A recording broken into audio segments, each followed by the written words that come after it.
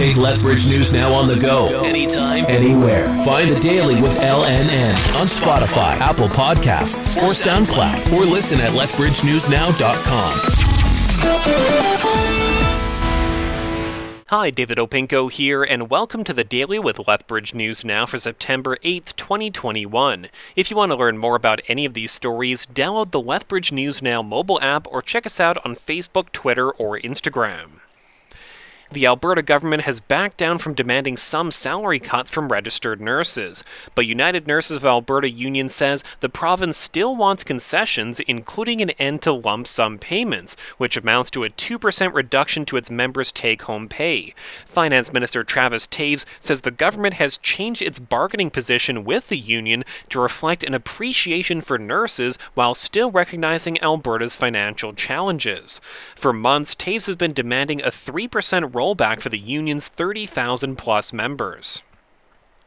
A southern Alberta man has been sentenced in connection to a domestic assault. In August 2018, he and his then-wife got into an argument, reportedly about allegations their daughter had made.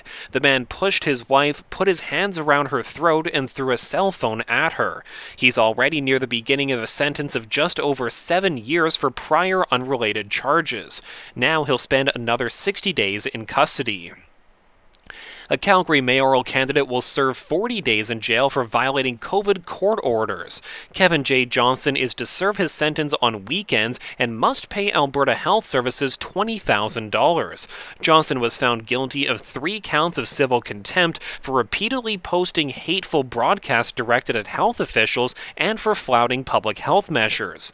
Justice Adam Germain says, if Johnson had used his powers of persuasion to encourage people to wear masks, to socially distance, and to take vaccinations, Alberta would not be in the 4th wave of the pandemic.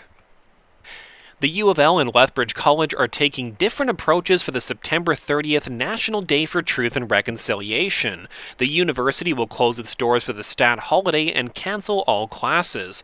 The college will keep their doors open, saying the day provides an important opportunity to have discussions and create a space for learning. Individual programs of the college will decide whether or not to run classes on the 30th. Any residents of Lethbridge who deferred their electric bills during the pandemic will soon have to pay up. City Council passed a bylaw yesterday that would allow them to collect any unpaid amounts. Those who went through the deferral program, regardless of which retailer, will see a new rider on their invoice starting in October. Suketu Shah is running for Lethbridge City Council this fall. He's running because he felt his voice wasn't being heard, so he wants to hold town hall meetings twice a year where anyone can ask questions. I would like to be transparent with them as well, and having council sitting in front of them that, you know what, citizens don't get a chance to ask the questions to all of them together. Instead, how about this? They come to the exhibition park, the team sits in front of them, and yes, the decisions cannot be made right then and there, but then at least they can feel that, their voices are getting heard. General voting day for the municipal election is October 18th. And if you're eager to cast your ballot for Canada's next Prime Minister, you won't need to wait much longer. Advance voting for the federal election starts Friday and runs each day until Monday. A series of health and safety protocols will be in place at all polling stations.